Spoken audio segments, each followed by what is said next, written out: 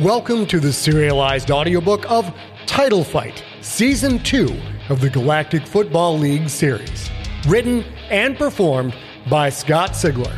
Title Fight is also available as an ebook and as an ad-free, unabridged audiobook. For links to purchase any version, visit scottsigler.com/titlefight.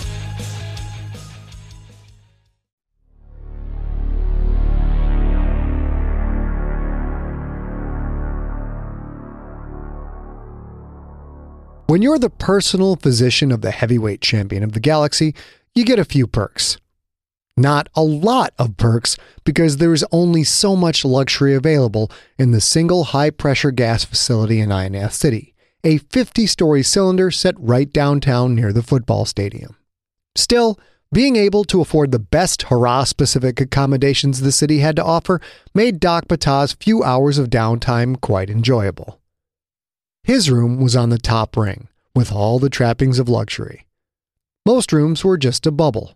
For the occupants to conduct business with any of the groundling species, they had to leave their room and go to a common area. Doc's room, on the other hand, came complete with an airlock antechamber so that he could receive groundling visitors. That made it convenient when Timmy McMurphy wanted to come talk shop. All the boy ever wanted to do was talk shop, talk about ways of making Korak the Cutter faster, stronger, more resilient. Timmy, it seemed, had no hobbies. But there was no shop talk now, just the pure release of air sliding across his hide. There was a certain irony in working for one of the best conditioned athletes in the galaxy and having almost no time to work out himself. So when Doc got a chance to fly, not hover, he relished it. Doc Patah climbed, shooting straight up the cylinder's hollow center. He passed some old ones, and some young ones passed him. That was the way of things. A young one, just past adolescence perhaps, came up from his right, angled across his back, then cut down and under, passing beneath his belly. The adolescent's wing flaps rippled with solid muscle, firm cartilage, and a taut hide. Doc Patah had just been looped. "All right, youngster, let's see what you've got." Doc broke left and abandoned the straight climb, the move taking him level with the ground far below. The adolescent matched the move, only losing a few meters of proximity. Good reactions, but Doc wasn't finished testing the lad just yet. He feinted upright, then bent his body and went into a power dive. Air whipped across his skin in flat-out, glorious speed. He sensed the youth staying with him. Doc's feint had gained him a few more meters of space, but the youth's speed was already eating that up. Doc dipped under an elderly couple, then pulled up hard and shot between them. Something in his right wing flap twinged, shooting pain all down his flank. He tucked, protecting the area, and felt a tap on his back. "Tag, you're it." The youth had caught him. Doc hovered, stingray-shaped bodies whizzing by on all sides and in all directions. The youth did a vertical loop while barrel rolling the whole way through, probably the kid's signature victory dance, then flew off looking for a new playmate. Doc did the hurrah equivalent of a heavy sigh. Splitting through the old couple would have worked, but he'd pulled a muscle of all things. Just another reminder that he wasn't a youth anymore, and was far closer to the leisurely flight of the elderly couple than he was the jet-burned joy of the youthful stranger. That was enough workout time for one day. Doc flew up in a slow, straight line, his path making it easy for the hurrah whipping about the cylinder chamber to avoid him. He reached the top ring. One odd thing about all sentience, your station in life is reflected by your hotel floor. He tapped the iris to his room airlock, watched it open, then slid inside. He tapped the inside iris but had to wait as the gas changed and the pressure dropped to match that inside his room. Which meant he had visitors. The iris opened, and Doc Patah floated inside. Waiting for him, a small, black-furred, jewelry-encrusted Quith leader sitting in a chair. The chair was only there for non-hurrah company, and the leader had helped himself. A Quith warrior stood on either side of him. They looked like they'd recently been in a fight they hadn't won. Dr. Ptah, the leader said. I've been waiting for you. Doc hovered. Whoever they were, they had connections. They didn't let just anyone on the top floor, and they certainly didn't let no-names into someone's room. I see, Doc said, his voice emitting from the box strapped to his back. And to whom do I have the pleasure of speaking? Greedock, the Splithead, the leader said. Oh, the crime lord of Ionath City. Doc had assumed Greedock would try and get his petty pelps into Korak's next fight. That's what crime lords did. But Doc had never expected to be the focal point of such a visit. He was just the ring doctor. I may not be fully familiar with the cultural subtleties of Ionath City, your organization, or your regional and tribal specifics, Doc said. So allow me to state, quite clearly and for the record, that I realize you are a sentient to be respected, and if I should accidentally offend you, it is in no way intended. Greedock's antenna twitched. Did you just preemptively apologize for any possible sign of disrespect? Yes, Doc said. Greedock looked up at the warrior on his left. Did you hear that, Virak? That is how to react intelligently to an unknown situation. Only if you like to cower and grovel, Virak said. Did I ask you to speak? No, Shamakath, you did not ask me to speak. Then do not do so. Yes, Shamakath. Greedock turned his attention back to Doc. The leader just stared with that one softball-sized eye.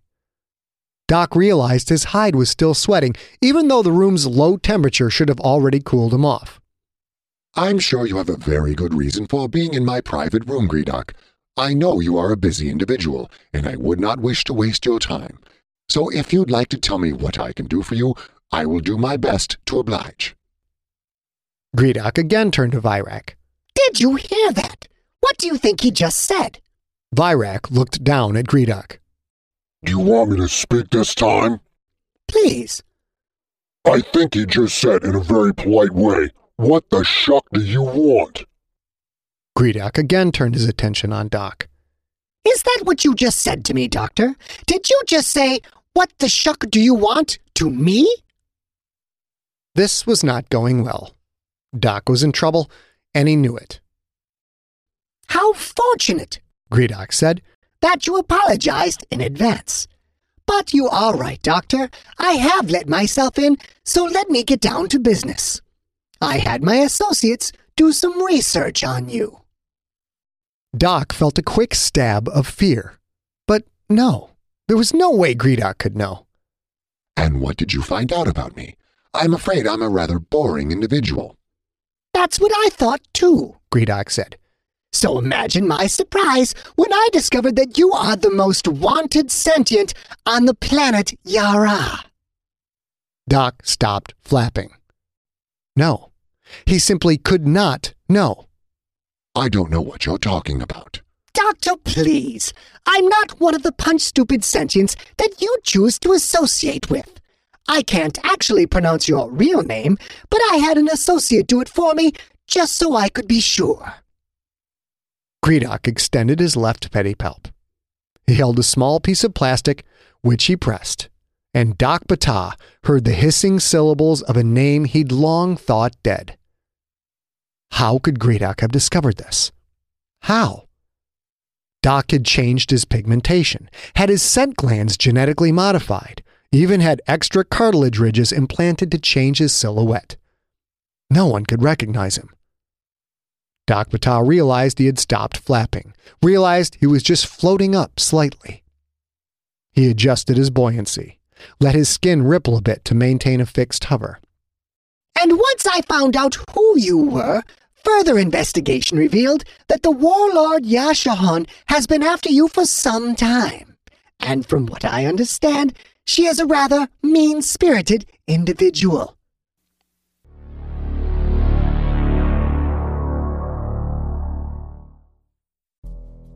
In the climate-ravaged world of 2072, the city of Pura stands as a miraculous green haven. Pura is a geoengineered paradise that protects its fortunate residents from the global catastrophes of heat domes, fires, floods, and droughts.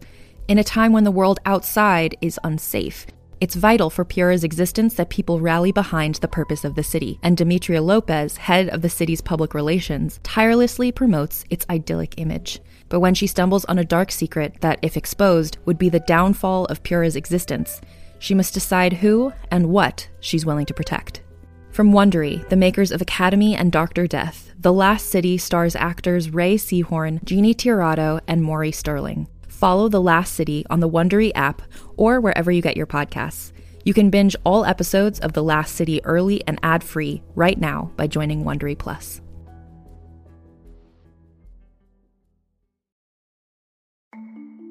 As a podcast network, our first priority has always been audio and the stories we're able to share with you. But we also sell merch, and organizing that was made both possible and easy with Shopify. Shopify is the global commerce platform that helps you sell and grow at every stage of your business, from the launch your online shop stage all the way to the did we just hit 1 million orders stage. Whether you're selling scented soap or offering outdoor outfits, Shopify helps you sell everywhere. They have an all-in-one e-commerce platform and in-person POS system, so wherever and whatever you're selling, Shopify's got you covered. With the internet's best converting checkout, 36% better on average compared to other leading commerce platforms, Shopify helps you turn browsers into buyers. Shopify has allowed us to share something tangible with the podcast community we've built here, selling our beanies, sweatshirts, and mugs to fans of our shows without taking up too much time from all the other work we do to bring you even more great content. And it's not just us. Shopify powers 10% of all e-commerce in the US. Shopify is also the global force behind Allbirds, Rothy's, and Brooklinen, and millions of other entrepreneurs of every size across 175 countries. Because businesses that grow with Shopify. Sign up for a $1 per month trial period at shopify.com/realm, all lowercase. Go to shopify.com/REALM now to grow your business, no matter what stage you're in. Shopify.com/realm.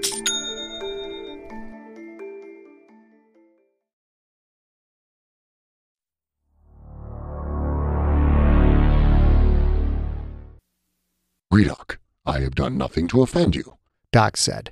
nothing to cross you, but please, you don't understand what she would do to me. Oh, but I do. She will send a Skinner after you. A Skinner. The word sounded bad enough in the native Hurrah tongue, but from a groundling, it sounded far more brutal, more crude. And yes, Doctor, I know what a Skinner is. A Hurrah, probably a bit larger, faster, and stronger than you, will punch a spike through your lower nerve column, paralyzing your wings. He talked so calmly, like it was nothing more than a game or a play. But Doc Patah had seen such things, had even done it himself once to settle a family score. He remembered the way his enemy had twitched and spasmed when he drove the spike in, remembered how satisfying it had been to see his enemy just float, unable to fly. Then she will take a flaying hook and start scraping off strips of your hide. All of his past was coming back to haunt him. Not just the war, the battle, Yashahon's son, but way back to his adolescence. Doc Patah remembered the feel of the flaying hook sliding down his enemy's body, the smell of the blood, the hissing screams. He'd been lost in the bloodlust, and at that moment really worked it good and slow because the others had always admired his steady tentacles. It was only after, when Doc came out of the combat rage, that he'd realized what he had done to another sentient creature. That act of his youth had turned his life around, drove him into medical school. His barbaric act had turned him into a life-saving doctor. It can get worse, Greedock said. I understand the more brutal individuals will make you eat those strips of hide. Greedock, please. Doc said. I'm sure we can work something out. My only chance of staying alive is that Yashahon doesn't know who I am now or where I am. Of course she does, because I told her. Doc Ptah felt heat blossom up in his air chambers. He was doomed. Why would you do that? We in the crime world have a certain camaraderie. If someone's drug-addled hands, drug-addled tentacles, caused the death of my offspring, I would want to be alerted to this sentient's location. So once I found out who you were, I made a call. Several systems away, you should know. It was a very expensive call. But I was not doing drugs. It was a battle. We were hit. I did everything I could. I was wounded. I had a collapsed buoyancy chamber. I had to operate from the ground like an animal. Doc Ptah wrapped a tentacle against the front right quarter of his flat body. A hurrah would have heard the noise it made, heard the ultrasonic ping made by an artificial chamber lining. But he was talking to ground creatures, and all they heard was the thwap, thwap, thwap of tentacle muscle against cartilage ridge. Belief is a prerequisite of accepting fact, Greedock said. What happened doesn't really matter. What she believes happened does. And you know this, Doctor, or you would still be on Yara, still be a surgeon there. But you ran, which means you know what Yashahon believes, and since she believes that you were under the influence when her son died, that makes it the same thing as fact. Doc tried to stay calm, tried to think. Greedock was here, not a Skinner. At least, not yet. What do you want, Greedock? I want two things, Greedock said. First, you will fix up Chodo the Bright's leg. And you had best be doing your top-level work, Tribal Surgeon Shapata, because the Tier 1 season is coming up and the Krakens need their starting outside linebacker. Doc Ptah looked at the leg. The knee was broken, bleeding. Chodo had strapped what looked like a broken chair leg to it, wrapped it with duct tape. Must have hurt horribly, but he was a Qwith warrior and a combat veteran, judging by his enamels, and he was an enforcer for Greedock the Splithead. All of those things together meant he was tougher than battleship rivets. But he's old, Doc said, the words emitting from his voice box before he could control them. I'm not sure I can repair it. His natural healing ability is compromised by age. I could show you how age impacts me, Chodo said. Chodo, did I ask you to speak? Greedock said. No, Shamakath. You did not ask me to speak. Then do not. And you, Doctor, please dismiss the illusion that you have a choice. Now that I know who you are and know of your renowned skill, you can and will fix him up as good as new. The knee looked bad, but maybe not impossible. Doc fixed far worse on a daily basis, but that was with the benefit of implants and body mods. Chodo played in the GFL, which meant he couldn't have those things. Oddly, it would be a chance to perform classic surgery, the challenge of repairing pure biological material. I will fix him, Doc said. How did he injure it? We had a discussion with Kyle North. It did not go as well as I had expected. For the second time in as many minutes, Doc Ptah stopped flapping. He felt the situation slipping away. By the looks of the clotting around that knee, the talk had happened less than an hour ago. Greedock had talked to the heretic, then come right here. The heretic, the killing machine that had called out Korak the Cutter. Doc knew a game was already in play and that he was just a piece about to be moved. Which brings us to the second thing that I want. I want you to put a particular body modification in your fighter, and he cannot know that it is there. I won't do it. Don't you even want to know what the modification is? It matters not, Doc said. I am in Korak's camp. I am his physician. You cannot ask me to hurt him or compromise his ability to fight. You might want to take your own advice, Greedock said. Korak the Cutter is old. He has maybe one good fight left, and since that fight will be against the heretic, it will not end well. Then why do you need me to do this? Because unlike your distant enemy, I choose to put fact before belief. Fact makes money. If I have all the facts, then I know how to profit. Greedock, please, please. I can fix your linebacker, but I will not do what you ask. I will not modify Korak without his knowledge. Greedock's clear eye flooded black. Very well. If I do not profit from an association with you, I will profit from my newfound association with the warlord Yashahon. Chodo, bring in Yashahon's emissary. Chodo limped to the room's outer airlock door, the one that led to the hallway. He opened the door, and a hurrah quietly flew in. Not just a hurrah, a Skinner.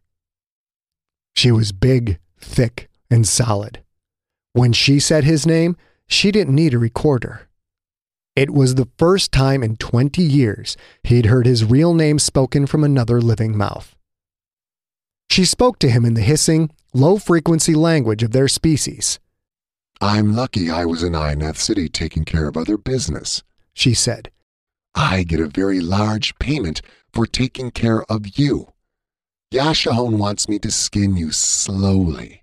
I hope you are not shy about having your picture taken, because she asked me to record everything. I get a bonus if you beg. The Skinner reached her left tentacle into her backpack. She pulled out a black handle with a blue chain. The chain rattled as it came out, one end still connected to something inside the backpack, something Doc knew only too well. The short chain pulled taut. That something slid from the backpack and dropped, bounced once at the bottom of the chain's length, then swung slightly, spinning just a bit. A flaying hook. The chain connected to a swivel joint attached to a thin, curved piece of metal. At the bottom of that half circle, a straight piece of that same metal running from end to end. Small, razor-sharp, undulating curves lined all the edges, the half-circle part and the flat. The Skinner would lay that device against Doc's body, then pull the chain taut until the flaying hook slid across the skin. The undulating edges would catch, dig in, slide under the skin, and continue down the body. When done with skill and precision, you could peel off a 3-inch wide swath of hide that ran 4 feet in length, from the eye spots all the way down to the tail. Doc had seen a movie once where a hurrah had explained a flaying hook to the human hero who had just been captured, describing it as a potato peeler for the skin. Her other tentacle reached back and came out with a barbed spike. That tool was meant for the back of his head. She would drive the point in at an angle until it split his nervous column, making his wings still and rigid. He would not be able to move, but he would feel everything. Doc Batak could not speak. If he had died back on Yara or in the battle, that would have been one thing. But to have fled across the galaxy, to have started a new life, only to have that life taken away in a long, slow, agonizing death, that was far worse. Worse because it just wasn't fair. Doc's tentacle shot into his own backpack and came out with a pair of scalpels. She was faster, bigger, stronger, younger, but he'd been born a Sahana. He'd been bred a Sahana, and he'd go out fighting like a Sahana. She floated upward, her body vibrating with pleasure and anticipation. Virak, Greedock said. Virak reached into his waistband and pulled out a revolver. The Skinner instantly realized she'd been tricked, turned and flew at him so fast Doc couldn't even track the motion. The revolver fired twice. Bullets tore through her body, misting in the air with the yellow gas that escaped her punctured air bladder. The flaying hook and chain rattled when they hit the floor. The Skinner dropped to the ground, flopping, flapping, hissing with pain. Doctor, Greedock said. Since you have your tools out, Would you like to finish her? No, he would not. He wanted nothing to do with this. He stayed silent. Fine, Gredok said. Virak? The linebacker lowered his revolver, aimed between the eye spots, and fired twice more. The Skinner stopped moving. Interesting, Gredok said. It looks like I saved your life. Warlord Yashahon doesn't know where you are exactly. She also doesn't know who you are exactly, doesn't know your adopted identity. She just knows that I found you on Ineth City and offered to give your location to her employee. Now that said employee is deceased, Yashahon is going to invest resources in finding you, Doctor. So in addition to owing me for saving you, you also require my protection. There was no point in arguing that Gredok was the reason Doc was in danger. Gredok had delivered a message as clearly, as viscerally, as one could be delivered. All right, Doc said. I will do what you ask. Of course you will, Gredok said. Interesting that you ever thought you had a choice.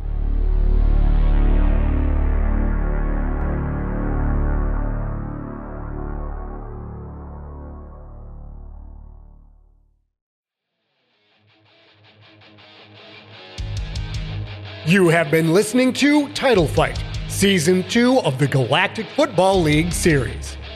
Written and performed by Scott Sigler. Produced by Ariok Morningstar, with post-production by Steve Rickyberg. For more information on Scott and more free stories, go to scottsigler.com. Theme music is the song The Kids Are Coming For You by the band Superweapon. Superweaponband.com. You're trying to say, I'm going in the air. The kids are coming for you. Nothing you can do. They're coming for you. The kids will fix you. Every 5 minutes, a transplant candidate dies while waiting for a compatible heart, liver, or kidney. Imagine a technology that could provide those life-saving transplant organs for a high price, and imagine what a company would do to monopolize that technology. On a remote island in Lake Superior, a team of geneticists unlocks this holy grail of medicine by reverse engineering the genomes of all mammals, creating an animal with organs perfectly suitable for human transplantation. They envisioned a docile herd animal, but one team member had another, darker vision. This ancestor is anything but docile. The team's work spawned something big, something evil, something very, very hungry. Ancestor is a complete serialized fiction podcast by #1 New York Times bestselling novelist Scott Sigler, with all episodes available. Binge the entire story now on Apple Podcasts, Spotify, or wherever you listen to podcasts.